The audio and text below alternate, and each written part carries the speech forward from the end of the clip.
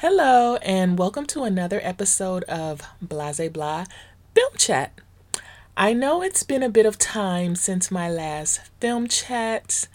The only thing I can say is that, life has definitely been lifing for me. However, in the words of the late, great Curtis Mayfield, you know, we all just gotta keep keeping on. And I definitely am going to give my best efforts to continue with my passion of discussing Black filmmaking on this here podcast. I had planned to have a new episode out in time for Women's History Month. However, I missed that deadline. But just like Black History Month, I realized I don't need an excuse to talk about Black women filmmakers. You know, um, our history isn't relegated to just 1 month. So I got the idea for this film chat because it feels like there's been a surge of exciting filmmaking by Black women over the past couple or few years. And that actually made it hard to choose a film for me, especially because in general, I don't review newly released films.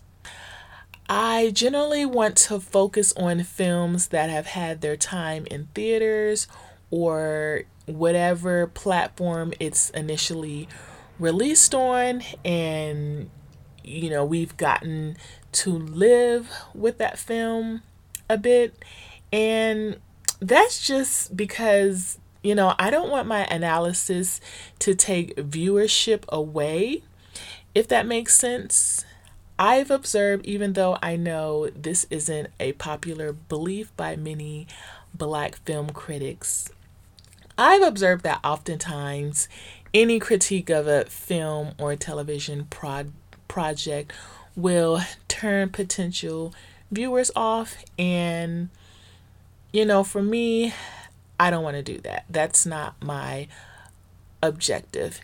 And for me, I'm not even really here to critique, these films that I review on this film chat, but more give, just a more critical analysis of the filmmaking techniques. So, with that in mind, I knew that I had to go with this particular film because I've been thinking about it since the first time I saw it a few years ago. I actually started to review it for a film chat about a year ago, but I think because it was just so raw, I didn't quite know how to, dissect it or even talk about it. So I saved my notes from back then and just put it on my circle back to list. And I finally felt like it was time to, circle back to it. And it's so interesting because the film's 4-year anniversary just passed just a couple months ago, having been released on March 9th, 2019. So that was just perfect alignment for Women's History Month, which is in March, or specifically a Black woman's history. So, this is just, I just feel like this is, just a film that is just needs to be talked about. So, anyways, with no further ado, the film that I am referring to is none other than Jezebel, which was written and directed by the talented Numa Perrier. I believe I'm pronouncing that right. Forgive me if I am not. But what makes this film debut by Mrs. Perrier so special to me is, the fact that I followed her from her Black and Sexy TV days. So to see her, break out on her own and become this budding film director is just so inspiring. And I actually went to this, I guess it was a sort of retrospective of her work, maybe I think about 3 years ago, and it was held at the Waco Theater in North Hollywood.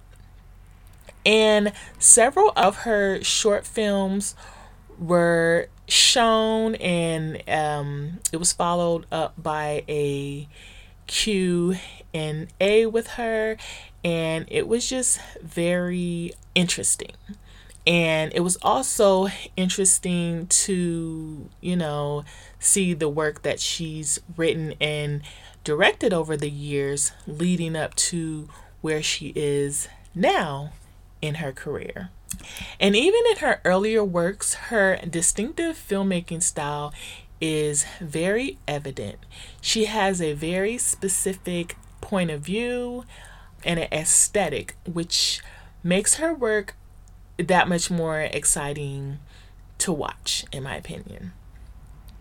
It's thought-provoking because it's different and raw and maybe a bit off-kiltered in how she presents her characters, but in a good way. For instance, she has a short film called Judy, a series of memories. That's about her caretaking for her adoptive mother. And it focuses on her mother's battle with, I believe it was diabetes, and her yearning for sugar. And there's this one unsettling shot I recall seeing where her mother is devouring jelly, I believe, like grape jelly out of the jar, and it was just smeared all over her face and her hands, and it kind of makes you wince at such an intimate look at this person's struggle, but it was also just very powerful to, be that vulnerable and able to depict something like that about a loved one. However, that's what's so great about Numa. She doesn't shy away from uncomfortable subject matter.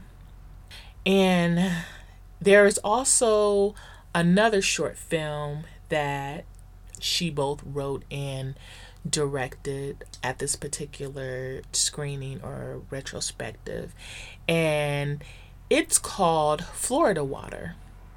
And Numa, during the Q&A part of the program, she shared that she had been inspired by her journey of reuniting with her biological mother, who is a native of Haiti, when creating this film. And Numa, she actually traveled to Haiti for, I believe she said, 2 weeks after the 2010 earthquake. So, she was able to capture some footage of the devastation that, was left in the earthquake's wake. But she also got a lot of footage of just, showing, the beautiful parts of the country as well. So the short film, it has footage of the characters driving through the streets. We see, a lot of rubble from the structures that were, destroyed, including the palace. I'm not sure if that was the presidential palace, but just that footage juxtaposed by shots of this group of women who were sitting in the back of this pickup truck, kind of basking in the sun and feeling, kind of, I guess, feeling the breeze going through the countryside of Haiti. It was very striking imagery. I thought it was so creative for her to also take inspiration from a photograph, which she explained that I believe she had found it, and it was of her mother and her mother's sisters in Haiti. And in this photograph, they were all wearing red. And so Numa, she incorporated that as a motif of the film by depicting the group of women in her short film, as them all wearing red. And at one point, they're going through a sort of rites of passage, I guess a rites of passage into womanhood type of ceremony. I guess that's the best way to explain it. But it was just a very beautiful piece, and it was just so interesting how she was able to tie that into her family to make it also a personal piece. So that's just a kind of background into Numa Perrier's first instances of filmmaking, which leads me to her first feature film, Jezebel. From what I read, the film is based on the director's own life experience living in Las Vegas with her sister in the 90s. And at that time, she was working as a cam girl during the early days of the internet. And I've read that the adult industry has always been an early adapter of technology, and they were one of the first industries to figure out how to monetize content using the internet. And this also brings to mind the fact that early cinema depicted sexual content, and it was basically considered a novelty, where these very short films were exhibited at fairs or carnivals. So several early cinematic films depicting women in provocative situations for the time were those such as the 1894 film Carmencita, named after a Spanish dancer. She's considered to be the first woman to appear in front of a Thomas Edison motion picture camera. The film was only 21 seconds long, but considered very scandalous because Carmencita's legs and undergarments were shown as she danced and twirled for the camera. So Miss Carmencita, she really, set it off for sexually liberated women in film. So turning back to the film Jezebel, our protagonist for this film is Tiffany, and this character is played by the actress named Tiffany Tennille, who will eventually choose the stage name of Jezebel. And just a quick note about Tiffany Tennille. She is not only an actress, but she's a writer and filmmaker as well. According to IMDb, her short film Albion Rose has won several awards and acknowledgments, including the Future of Film is Female Post-Production Grant. She was also a quarterfinalist in the 2023 Screencraft Short Film Screenplay competition for her upcoming film A Woman's Body. Very impressive that she's so multi-talented. But back to the Tiffany Jezebel character. She's sort of what I would describe as a black girl misfit, and not in a negative way at all, but more of a non-conformist type of individual, which I think is so refreshing to see on film. I think we're used to seeing cookie cutter images of black women who neatly fit into boxes. You know, we have the kind of the around the way girl image, the trendy sophisticate or hipster black woman.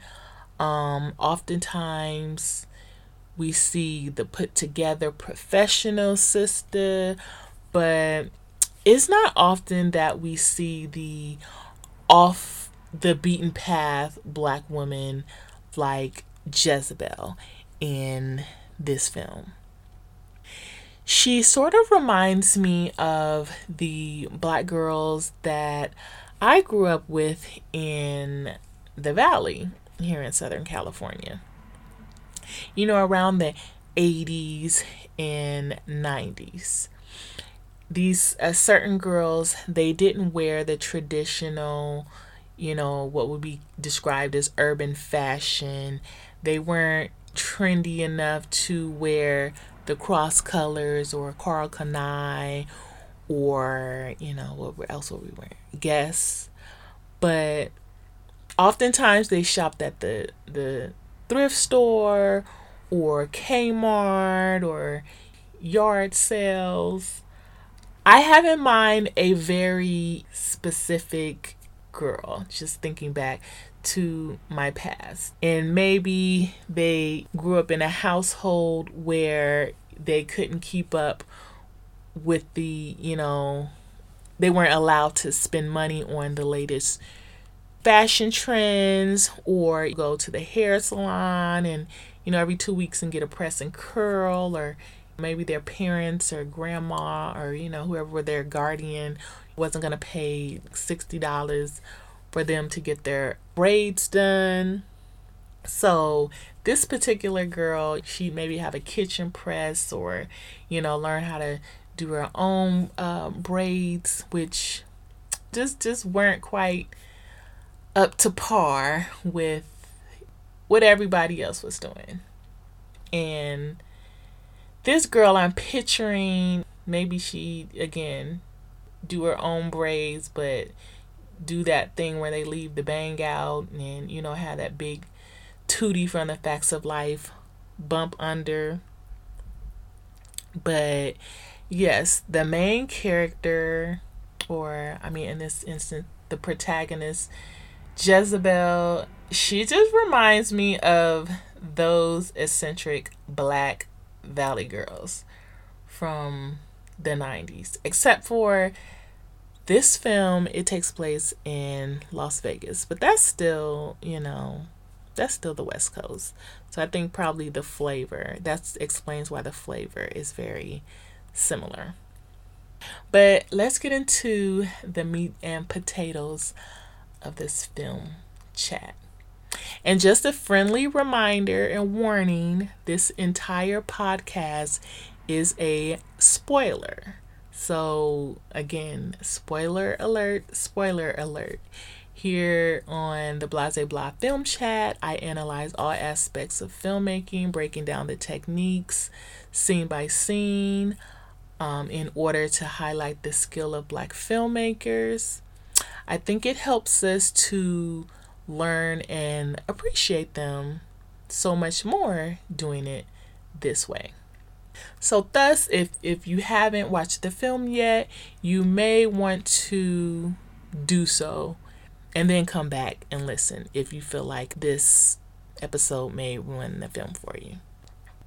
So this film opens on a black screen with sounds of moaning and a woman seductively saying, "Stroke it faster." A card shows based on a true story, and that this film takes place in Vegas, 1998. Cut to a shot of Sabrina, who is played by Numa Perrier. So she's actually has holding 3 hats for this film. She's an actress in it and also a writer and director. So Sabrina, she's lying on the bed having phone sex, twirling the old school phone cord around her finger, and she's wearing, though, a somewhat modest slip. The colors of the linen are very retro 70s ish, lime green pillows and sheets, and there's light pouring into this room. Sabrina, she's a black woman, yet describing herself as a blonde. So I'm going to presume that she's presenting herself as being a white woman. And we see she's a phone sex operator. She's talking really dirty as she brings her customer to climax. We cut from an overhead shot of Sabrina to a medium shot of Tiffany, her younger sister, laying on the couch with the look of just exasperation on her face. It seems like she's been awoken by the sounds of her sister in the other room. She's under the covers, sleeping on a couch in a dark lit living room. The contrast in the light from the prior scene is striking. There's like a blue filter that really shows off Tiffany's skin very nicely. Tiffany turns to look towards the opposite end of the couch, and we cut to a quick shot showing a little girl sleeping unbothered at the foot of the couch. Sabrina makes a climaxing sound finally and finishes with her customer. A quick cut of a shot on Tiffany shows that she's relieved it's over and closes her eyes to finally get some sleep. We then cut back to Sabrina, and she matter-of-factly hangs up. We hear the dial tone from one of those old school phones with the wire cords, and she's kind of seductively playing with it and says, "Next call." There's a quick cut to a black title card with the film's name, Jezebel. I like the abruptness of the title card here. This was a quick, intense kind of summation and introduction to what this film is all about.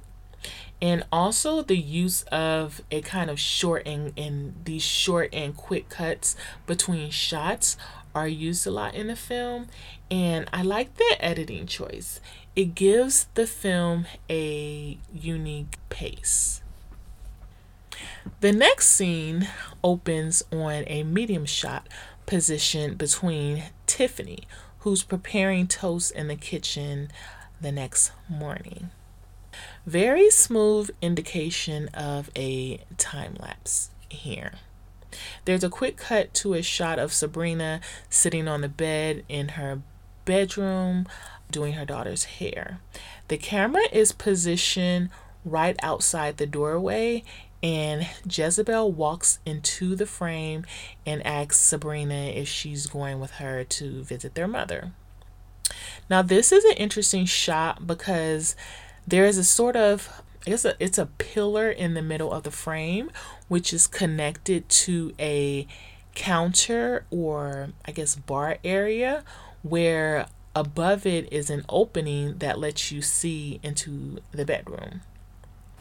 The camera only slightly shifts as Tiffany enters the room and then walks to the furthest part of the frame to be positioned perfectly in the opening or cutout over the counter. This shot was framed nicely, and it was a great use of the space. Instead of trying to position the camera inside the small room and having to move it around to get reaction shots from both actresses, we get all the coverage needed from a camera shot just outside the room. So Sabrina, she declines without even looking up from styling her daughter's hair with the excuse that, someone needs to watch her daughter named Juju. So with a look of disappointment, Tiffany, she walks back out of the room and out of the shot.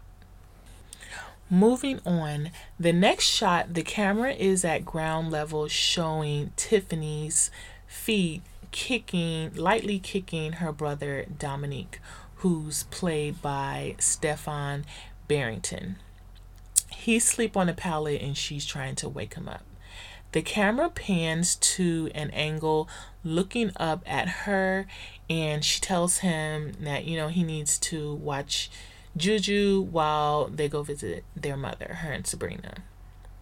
With the camera still holding in the same position, pointed towards the front door, David, Sabrina's boyfriend, played by Bobby Field, walks in. He surveys things and, he makes a comment about how she's all moved in with all of her stuff, which is kind of all over the place. And he also looks down at Dom and asks, how the floor feels. I really like the director and cinematographer's choices here in regards to the camera placement and movement between actors in this small one-bedroom apartment.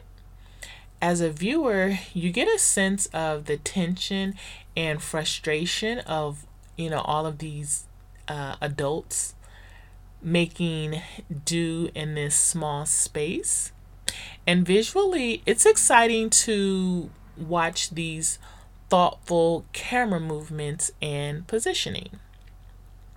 Like I've said in the past, when I see such intentional filmmaking, it puts me in this mindset of, okay, now I'm watching a real film. The director understands film language, the shots aren't random and rushed, and, it's just, I just love it, love it, love it. And also, David, him being a white man, I feel like adds another layer to this scene for me. Just the whole situation as a whole. Like, how dare he come in with this judgmental attitude towards this family who's, obviously going through trials and tribulations with their mother in the hospital, but, they're trying to stick together. So just the optics, of this white dude kind of, coming in making these judgments, it's kind of off-putting, but it adds to the layers of the scene for me. Just that little slight racial dynamic. And it's not like he's in a position to help much. As we can deduce, he's in a relationship with Sabrina. As the camera follows him into her room, he makes himself comfortable on her bed and gives her daughter a snack. So just within the first few minutes, we see these two female characters that are so layered and nuanced, and it makes you want to know more about their story and what's to come. So this is just an example of great screenwriting to me. The next scene is a couple quick shots of Sabrina and Tiffany riding the bus in silence. First, we see a close-up side shot of their profiles, then a medium forward-facing shot. We cut to the Las Vegas Medical District sign positioned in the median of the road. So without any dialogue, we learn they are on their way to visit their mother. We then cut to a shot of David from behind preparing something in the kitchen back at their apartment. Similar to the shot of Tiffany earlier. We linger on this shot for several seconds with no dialogue before Tiffany and Sabrina walk into the shot. That linger was a good way to show a time lapse from when they left earlier to visit the mother to after the visit. David looks back and he says hey to Sabrina, who sits on the couch, as we cut to an overhead shot of Tiffany, who goes into the bathroom and sits on the toilet. Then we cut to a shot of Dominique in the bedroom, pretty much cupcaking on the telephone. Again, I like how we're left to read the emotions of the characters based on body language and actions, and not solely relying on dialogue. I think this isn't done enough, because you can convey so much more oftentimes with little to no words. And that's done very masterfully in this film. So Sabrina tells Dominique, he has to get off the phone because she needs to work. That's what that's her tool for working as a phone sex operator. So David, he asks Sabrina about her mother, and she tells him that she's unable to talk because of the breathing tubes inserted. Tiffany gathers herself enough to emerge from the bathroom, and Dominique and Sabrina get into a short back and forth about her nasty time on the phone. So Dominique and David decide to go out so they can avoid listening to Sabrina do her work. You can tell that Sabrina seems to be the only breadwinner in the house. Yet her brother has the nerve to be judgmental about how she makes her money, when he looks to be pretty able-bodied to work himself. And David is still unclear what he does at this point, besides eating the baby's noodles and drinking beer. So moving on, we cut to a quick shot of a sign for budget suites. We now see where they are living, in a weekly to monthly rental lodging. So I guess it's pretty much like a short-term hotel or motel that they're staying at. There's a voiceover of Sabrina greeting a new phone sex customer. Several plumes of clouds are floating wildly in the sky, and it's in this sped up effect. So we get that sense of time passage. This right here is it's a nice shot as well as great editing. For a lower budget film and, a strict shooting schedule, unique directing choices like this and in the previous scene work great. You don't feel like you're missing out on anything that's not shown. Next, we cut back to Tiffany lying on the couch, asleep in the middle of the night. She's awakened out of her sleep by the phone ringing. She answers it, and it's someone from the hospital alerting her that she needs to get there as soon as possible. She informs Sabrina that they need to get to the hospital, and she jumps up. Cut to a close-up shot of David lighting his pipe. Great color composition between the orange background and his reddish beard. Cut to a medium-sized shot of Dominique sitting in contemplation on the couch as the door opens. We cut to a shot of Sabrina, Juju, and Tiffany entering through the front door, with the shot lingering on Tiffany as the sun is blaring behind her. It's been several hours since they've been gone. The silence and facial expression lets us know what has happened. The camera is positioned in front of Tiffany and then pushes around her, and she makes her way to the kitchen. The camera holds on a close-up behind her where she faces a bouquet of pink roses propped up behind the stove. This is a powerful shot. It felt like those flowers represented her mother. We cut to a shot of Sabrina sitting quietly or silently. Dominique finally breaks the silence, stating that their mom has died. He's very, accusatory towards Sabrina and Tiffany for not calling from the hospital, and replies saying that him and David were gone all night and, she didn't know if they were home. And Tiffany chimes in and pretty much lets them know that they wouldn't have been able to call them anyway. And this scene is just a reminder that back in the day, before cell phones were very common and affordable, you missed out on a lot if you weren't by a phone at a proper time.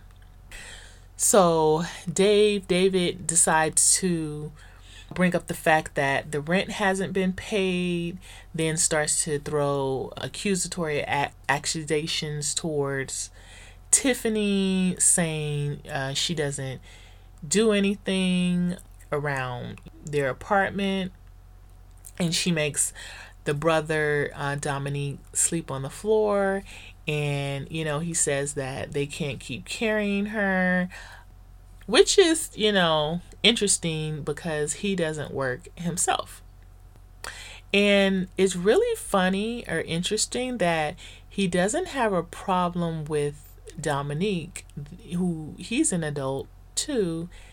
He doesn't have a problem with him not carrying his weight, but he has this issue with Sabrina's sister Tiffany not working. So Tiffany, she grabs some laundry and goes off to do that as a way to show she's contributing to the household. Later, Tiffany and Sabrina have a conversation, and Sabrina assures her that she doesn't have to leave, but she also shows her a job posting for internet models where nudity is required. Tiffany smiles in an awkward fashion, but is willing to pursue the job if she'll be able to continue to stay with Sabrina in this apartment or hotel room, a hotel suite. That's what it is. This scene came off a little bit unrealistic to me. Just I guess when it came to the acting choices in terms of emotions, I guess just because of the way Tiffany presents is very young and naive at this point, I would expect her to react a bit unsure and uncomfortable initially when, her sister propositions her for the job. Also, Sabrina, she assures her that she doesn't have to talk dirty. I guess this is supposed to be reassuring since Tiffany comes across as a bit of an introvert. But, nudity is required on camera for this position. So for Tiffany to just kind of be very bright-eyed and eager about, going to apply for this job, it threw me off just a bit. However, on the other hand, when you think about it, she has been, sitting up, listening to her older sister, just kind of be super freaky on the phones with her clients. So maybe she has been intrigued about working in the adult entertainment industry. So I guess that, could explain her mindset and, make this scene make a little bit more sense to me, or just, the acting make a little bit more sense. But, continuing on in the scene, Sabrina, she pulls out a wig with long straight hair and places it over Tiffany's kind of youthful hairdo.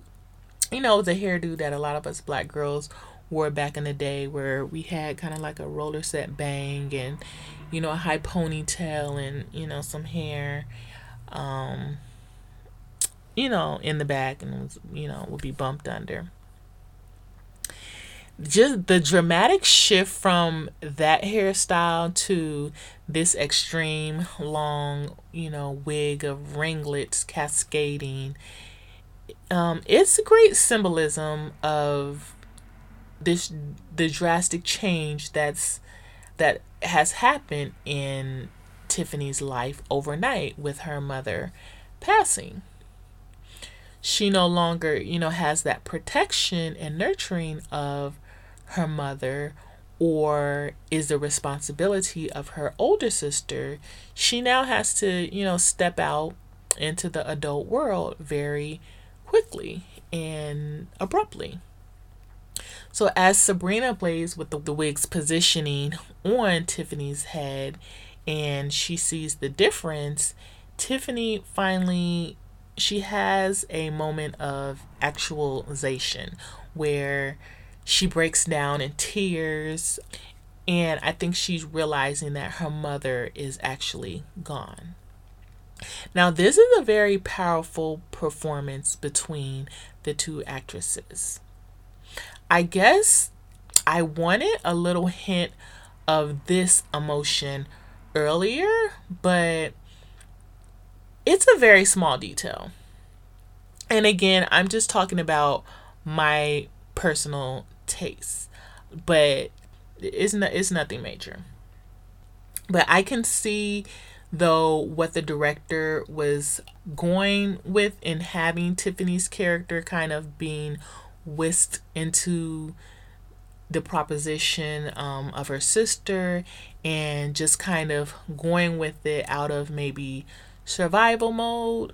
But we get that kind of snapping back into reality of the situation that the moment called for.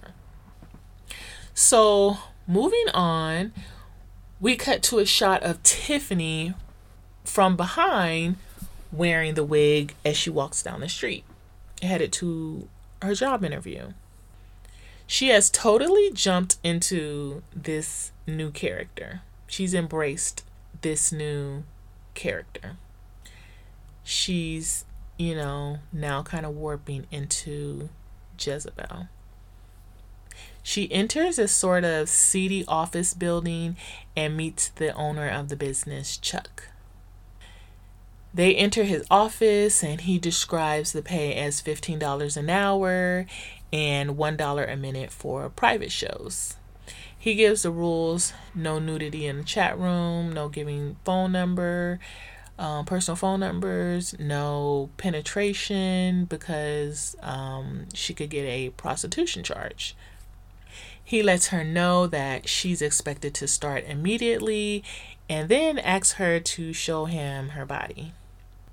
She reluctantly removes her clothes for him and does a little spin where he tells her she's going to have to shave her vaginal area, and gives a little remark that it's not the 70s. Chuck walks her to a room and introduces her to Vicky, who has on nothing but a bra and panties and is sitting on a couch with a keyboard in her lap facing a camera. Vicky invites Tiffany to sit next to her, and she introduces her to the men in the chat. That's when Tiffany comes up with the name Jezebel, because real names aren't used. In this shot, we are looking at Jezebel and Vicky from the POV of the webcam, where the comments of the men in the chat room can be seen on screen. Comments like "show tits" or "a black girl ass are scrolling up the left side of the frame. The font is very 90s ish. envision the computer. Remember the old computers with black screens and green font from back in the day? Only this font, it isn't green. It's blue, I believe. But Vicky, she schools Tiffany, or we'll say Tiffany Jezebel. At this point, I may use them interchangeably, but they're the same person. Jezebel is Tiffany's alter ego. So Vicky, she's schooling Jezebel and letting her know that she isn't to comply with the commands from the chat to remove her clothing unless the clients pay for a private show. Jezebel hasn't brought a bikini, so Vicky informs her that she needs to be in her bra and panties. So Jezebel takes off her overalls and sits on the couch in her non-sexy over the belly button granny panties, and she has on this kind of large utilitarian white bra.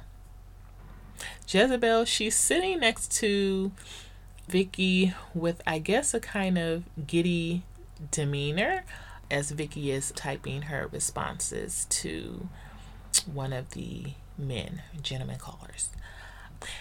So then we cut to the next scene where they are in another room, or I guess this is a makeshift set for a private show where the girls have private shows. Vicky and Jezebel, they're sitting on a mattress, which is lying on the floor, directly on the floor, with a camera set up directly in front of them. And Vicky, she runs down how to simulate using a dildo. And she's explaining that because of the time delay, the customer won't realize that she isn't actually penetrating, and they also can't hear her. So all of the communication is through the chat.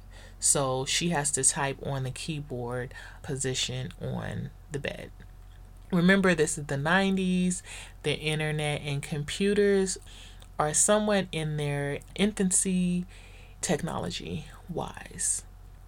So the first customer, Doug, logs in, and Vicky leaves Jezebel to do her show.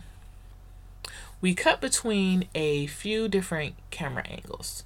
The main one is shot from the front angle with a fisheye lens to show the gaze of Doug looking at Jezebel through his computer. He types some pleasantries, then he starts to request to see her come and to see her tits. She types okay, and then pretty easily and readily removes her bra and starts to tease him. Now, I like how Numa, the director, chose to show this display of sexuality by a cam girl. We see close-ups of Tiffany's facial expressions and acknowledgments as she responds to Doug's typed replies. We then see a wider shot revealing her cupping her breasts, eyes closed, and she kind of, I guess, rides around in a sexual fashion. The scene is sexy without showing a whole uncovered breast, which I think many directors, particularly male, would have chosen to show the bare breast in a more graphic nature. And not that I'm against, the depiction of nudity, but it oftentimes is done in a gratuitous manner or for shock value, and it doesn't add substance to a scene. So here, I just like the choices that the director took. So back to the scene.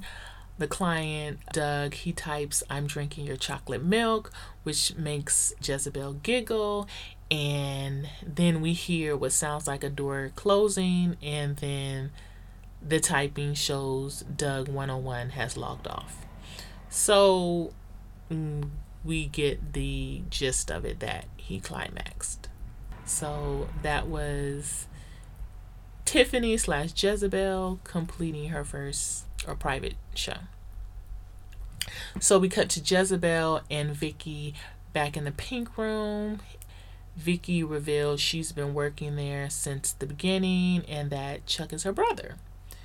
So that's a epiphany or reveal that this is actually a family business. That kind of puts a different spin on things for Jezebel, just judging by her expression. Vicky isn't just a fellow webcam girl, she's related to the boss. So some time has lapsed and we cut to Tiffany and Sabrina back at the hotel, sitting on Sabrina's bed. And Tiffany's explaining to her that, there are a lot of nice girls that work with her, but Sabrina schools her that she can't trust any of the girls and they aren't her friends. Dominique, he's listening in on the conversation from the couch, and he starts to criticize Tiffany and is saying that, she's doing nasty stuff and isn't the nice girl anymore, and that their mom would be disappointed. So Sabrina, she responds that instead of criticizing, he should be out looking for a job instead of drinking all day. And then Dave, he chimes in saying that they actually both applied for jobs at the casino. So there are two interesting shots where Sabrina and Tiffany are seated on the couch talking about how they're going to get money to bury their mother. The camera is first positioned on a tight side shot of Tiffany where the focus is pulled in on her, which visually leaves Sabrina out of focus next to her. We cut to the reverse angle where the camera is now shooting a close profile shot of Sabrina. Focus is now pulled to where Tiffany is slightly out of focus. When Tiffany responds asking who's going to pay for the funeral, the DP the director of photography keeps the camera angle and adjusts focus to Tiffany as she explains she's going to get a check soon and she can give some money. There's a couple cuts back and forth using this technique. I think it was a good way to not have too much of a talking head scene. That's where you have the actors speaking dialogue with no action. And so this is a way to break up the monotony of the scene.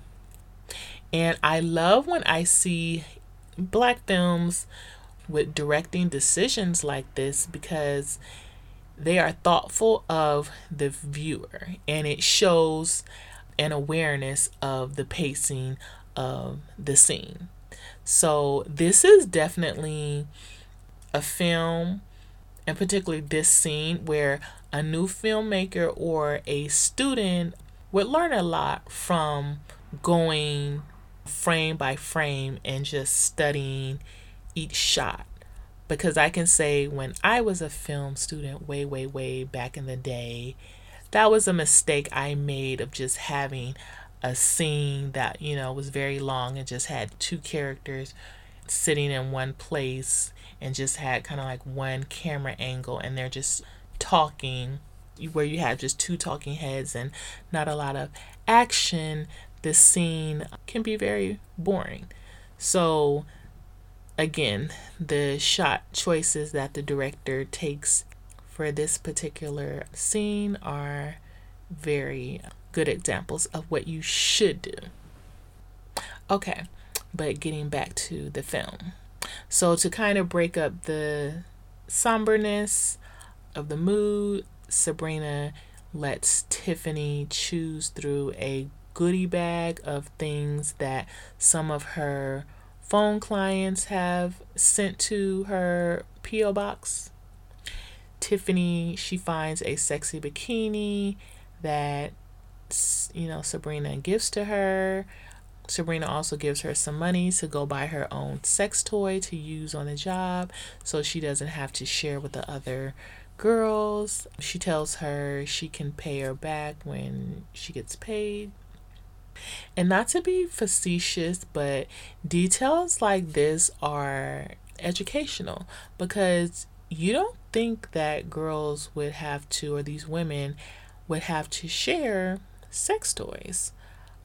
And I think this is a very authentic detail that lends to the realness of the film. So moving on, we cut to a scene where we have a handheld camera shot of Tiffany walking down a street in Vegas. It starts from behind her as she walks with headphones and a Walkman. Remember those? Then there's a cut to a shot of Tiffany walking towards the camera. I like the juxtaposition of the Vegas skyline behind her and the traffic flowing as she's walking in her own world. I believe the song playing over the scene is entitled Holding Me Back by Deja Marie. I tried to do a little research on the film score or soundtrack, and I found that on SoundCloud.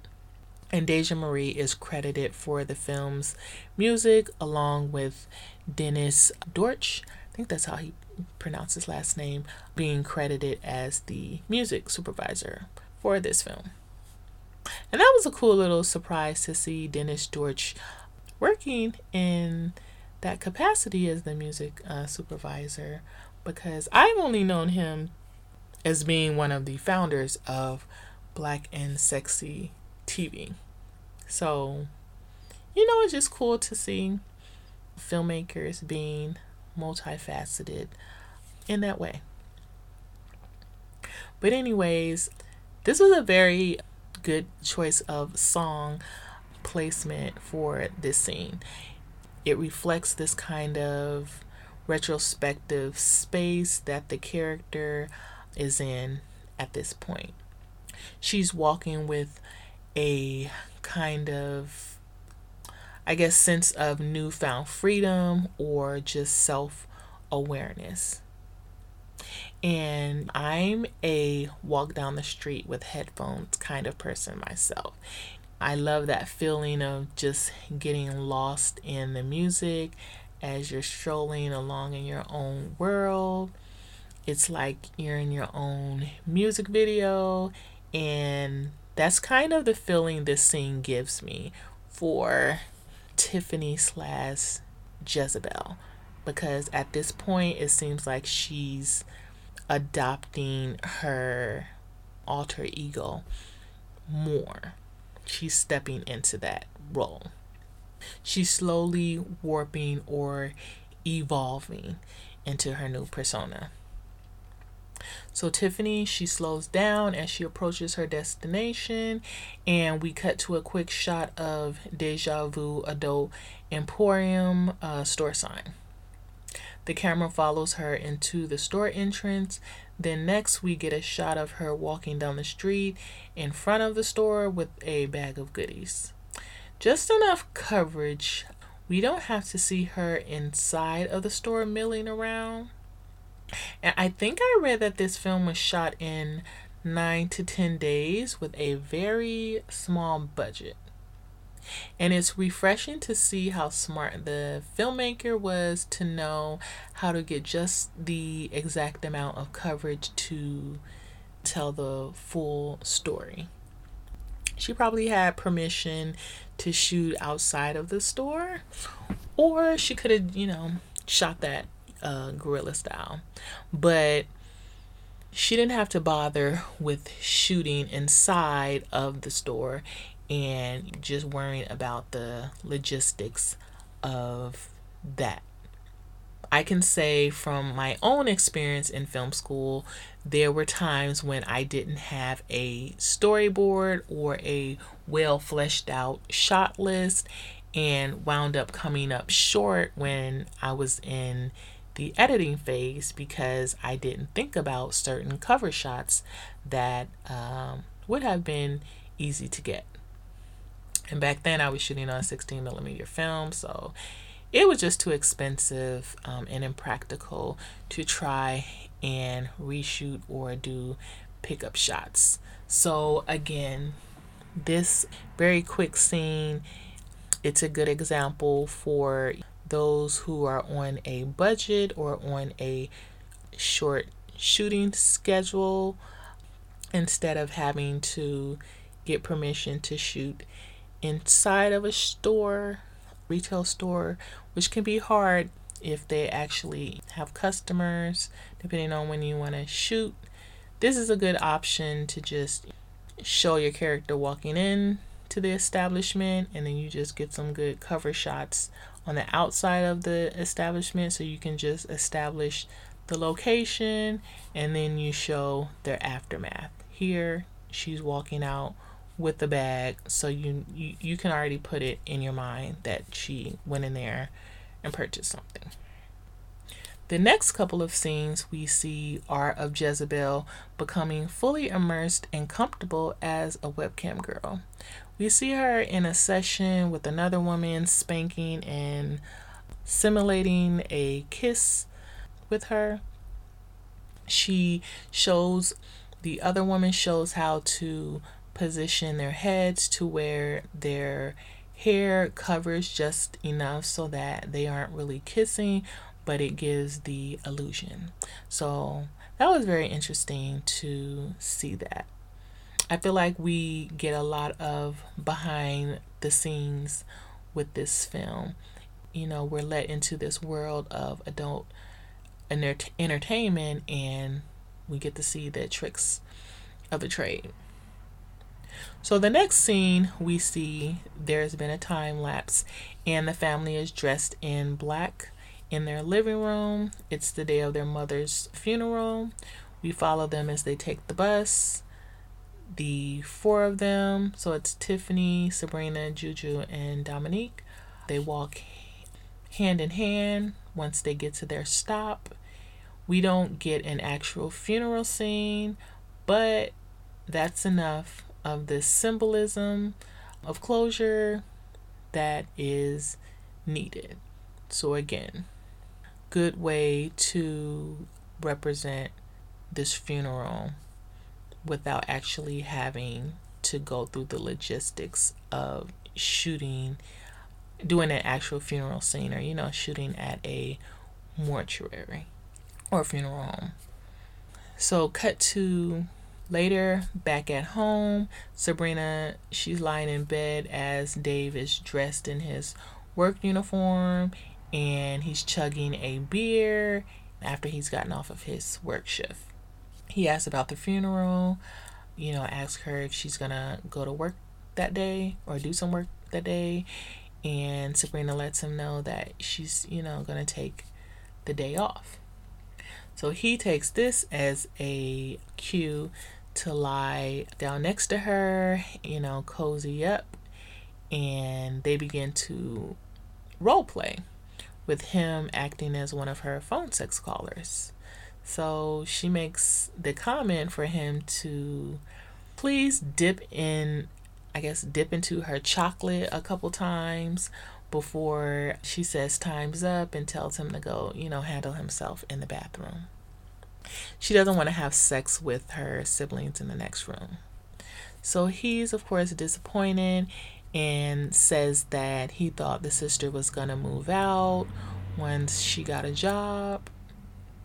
But again, this is interesting because he doesn't mention the brother, who is actually in the front room and can hear them as they speak.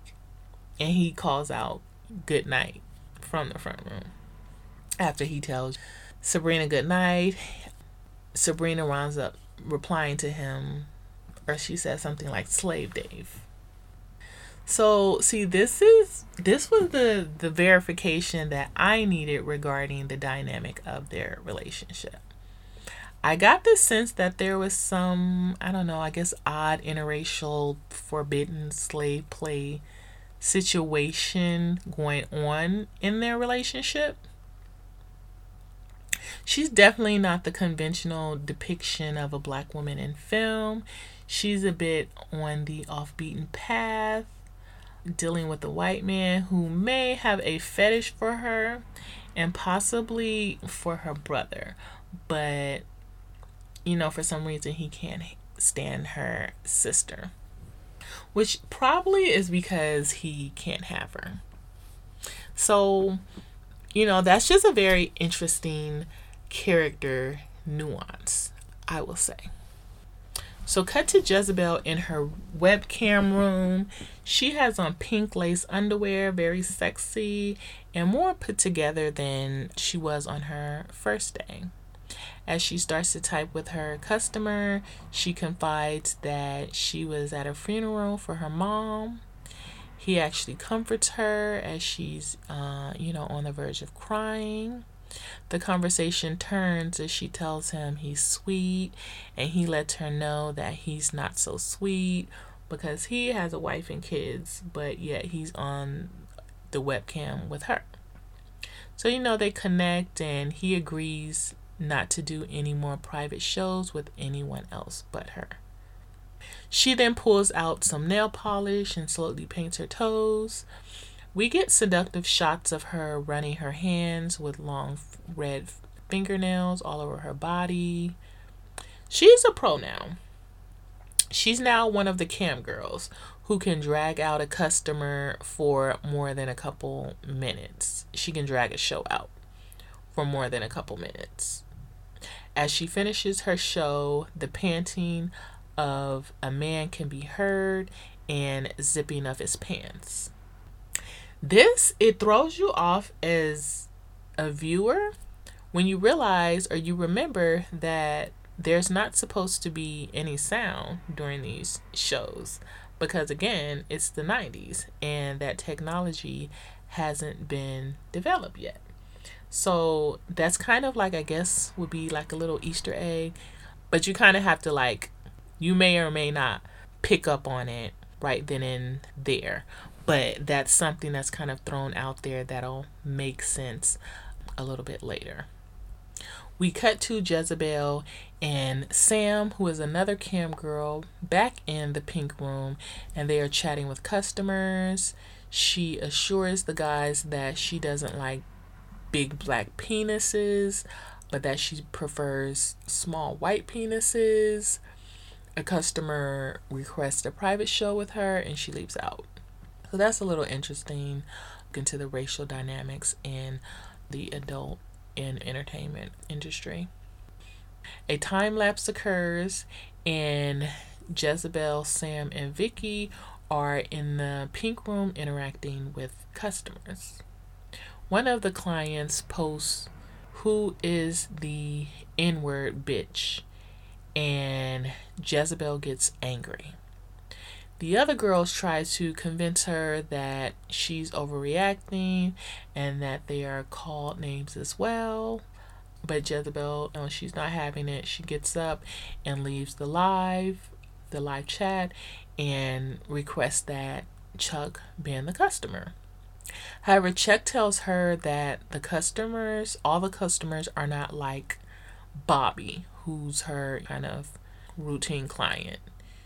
Jezebel becomes self-conscious as she realizes that he's monitoring their chats.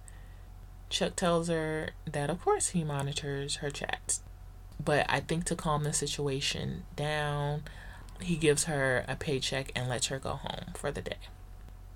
Later on, Chucky introduces Jezebel to Summer and Sky, who are actual porn stars.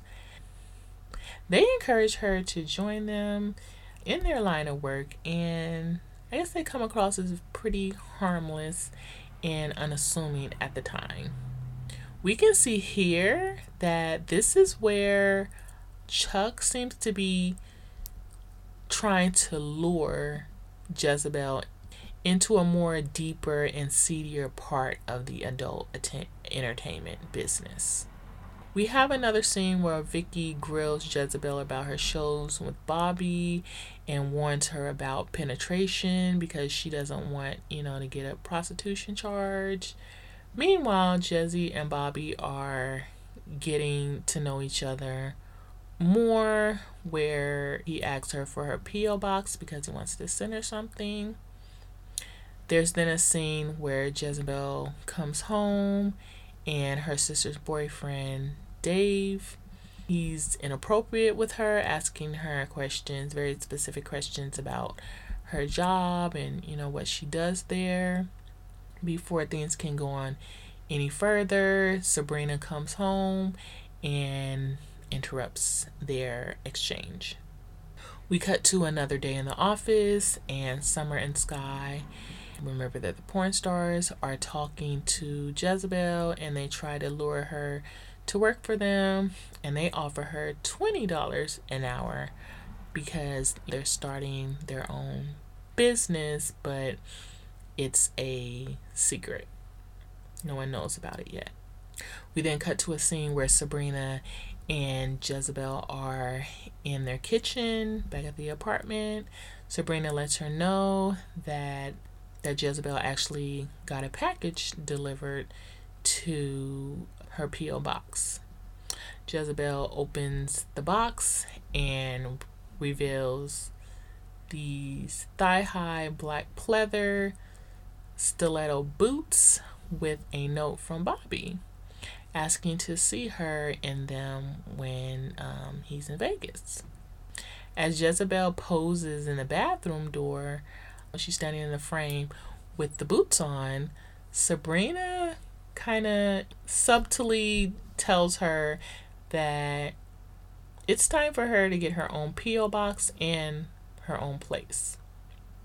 Jezebel looks a bit hurt and worried, She doesn't think she'll be able to afford her own weekly room there. And she pushes back to Sabrina and asks, questions why two grown men, Dave and Dominique, they can stay, but she has to leave.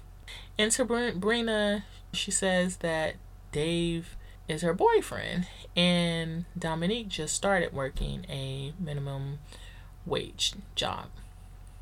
So I guess he'll be able to start to pitch in. So Jezebel, she takes the hint and leaves to go get her own weekly unit, even though Sabrina tells her she doesn't have to go right now. But Jezebel, she doesn't want to be there when Dave comes back. And this is an interesting scene because Sabrina mentions that now Jezebel has her own slave boy, referring to the fact that she has a man sending her gifts. So I guess, maybe the slave reference is more about power and not race. But it also seems like she's aware of her boyfriend Dave's interest in her younger sister. So instead of checking him, she's putting her sister out. So that's an interesting choice, because I know there are many women who would relate to Sabrina's point of view, as well as many who would empathize with Tiffany or Jezebel's perspective. But this is an example of a woman who was probably thrown to the wolves to provide for herself, maybe at a young age, and either because of insecurity or messages from society feels like she needs to have the company of a man, whether he is a provider or not. And she seems to feel the need to baby her grown brother while on the other hand adultifying her younger sister, who seems to be barely of age. We don't get to know Tiffany's exact age, but it seems like she's just out of high school, if I had to guess. And this is a phenomenon I think a lot of Black women can identify with in our community all too well. Cut to Tiffany in a webcam session with Bobby. She writes her number on a sheet of paper and she flashes it to him on the camera, which again, remember, that's one of the things that are against the rules. Moving forward in time, we cut to Jezebel walking into her new single unit. The camera follows her and we get quick cuts of her in each area: the bedroom, the bathroom, kitchen. She's inspecting and being delighted in her new space. She's interrupted by the phone ringing. It's her client, Bobby. He apologizes for booking another girl. He didn't want anyone to suspect anything since he sent her those boots. So he doesn't want to look like he's showing favoritism. She tells him he needs to prove he's sorry and hangs up the phone on him. So Jezebel has cut out the middleman of her job and has direct communication with her best paying customer, or most loyal customer. So I would say that's smart on her behalf. So we see Chuck has been monitoring Jezebel's webcam sessions with Bobby on his computer. He confronts Jezebel and winds up firing her. Jobless, Jezebel calls Summer and Sky and tells them that she'd like to take them up on their offer. Back at her hotel room, Jezebel gets a call from Bobby. He talks about seeing her in person and also assures her that he won't do any shows with anyone else. She lets him know that she expects for him to send her money for her shows at $5.95 a minute times 90 minutes, which equals $535.50. To which he agrees. He asks, "May I go now?" And she says, "Yes, you are dismissed." So she's in control now.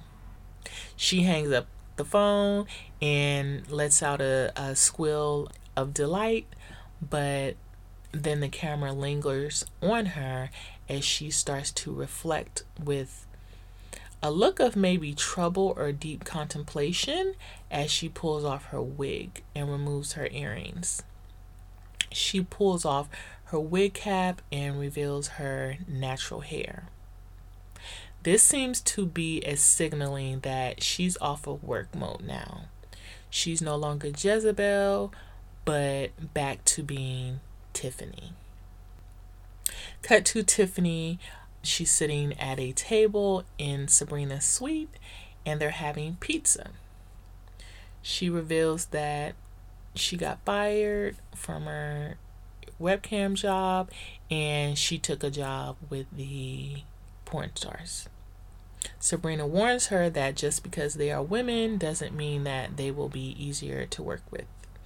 And she lets her know that she can actually move back in, but Tiffany tells her that she'll be fine financially. And to that, Sabrina warns her and, says she hopes Bobby is worth her leaving her job and that she hopes she can pay the weekly rent because, it comes up really fast. I guess that combo got to Tiffany because we cut to her back in Chuck's office with Vicky, who they both ask her to come back to work. After some pushback, Chuck agrees to pay her $20 an hour and agrees to ban customers who use the N-word after first giving them a warning. He claims it's because of free speech. He doesn't want to outright ban them. The next scene is Tiffany in the bathroom. She's dressed in a sexy black dress as Sabrina applies fake nails to her fingers. Sabrina is giving her tips for her date with Bobby and reminding her on how to be a lady. There is a cut to a shot where the camera is positioned in front of Tiffany as she sits while Sabrina places her wig on her head. It's the same as the first time she did it for her. Tiffany, she gets emotional and cries and says that she's scared. Sabrina reassures her and, shushes her not to cry so she doesn't mess up her mascara. We end on a side close-up shot of Tiffany / Jezebel, and she raises her head and gains her composure. The camera raises slightly to show Sabrina rest her chin on Tiffany's head and assures her that, it's a date and that she's Jezebel, not Tiffany. The written and directed by Numa Perrier credit appears, and the song Holding Me Back plays again, and that is the end of the film. That was a powerful ending for me. It's one of those film endings where you see the protagonist has a full circle moment, and even though the film is ending, it feels like it's going to continue because the character is moving onto a new stage in life, and that story is just beginning. So there are many questions. Will Bobby be her knight in shining armor? Or will he be a creep? Will he even show up? Will, Tiffany / Jezebel have her pretty woman moment?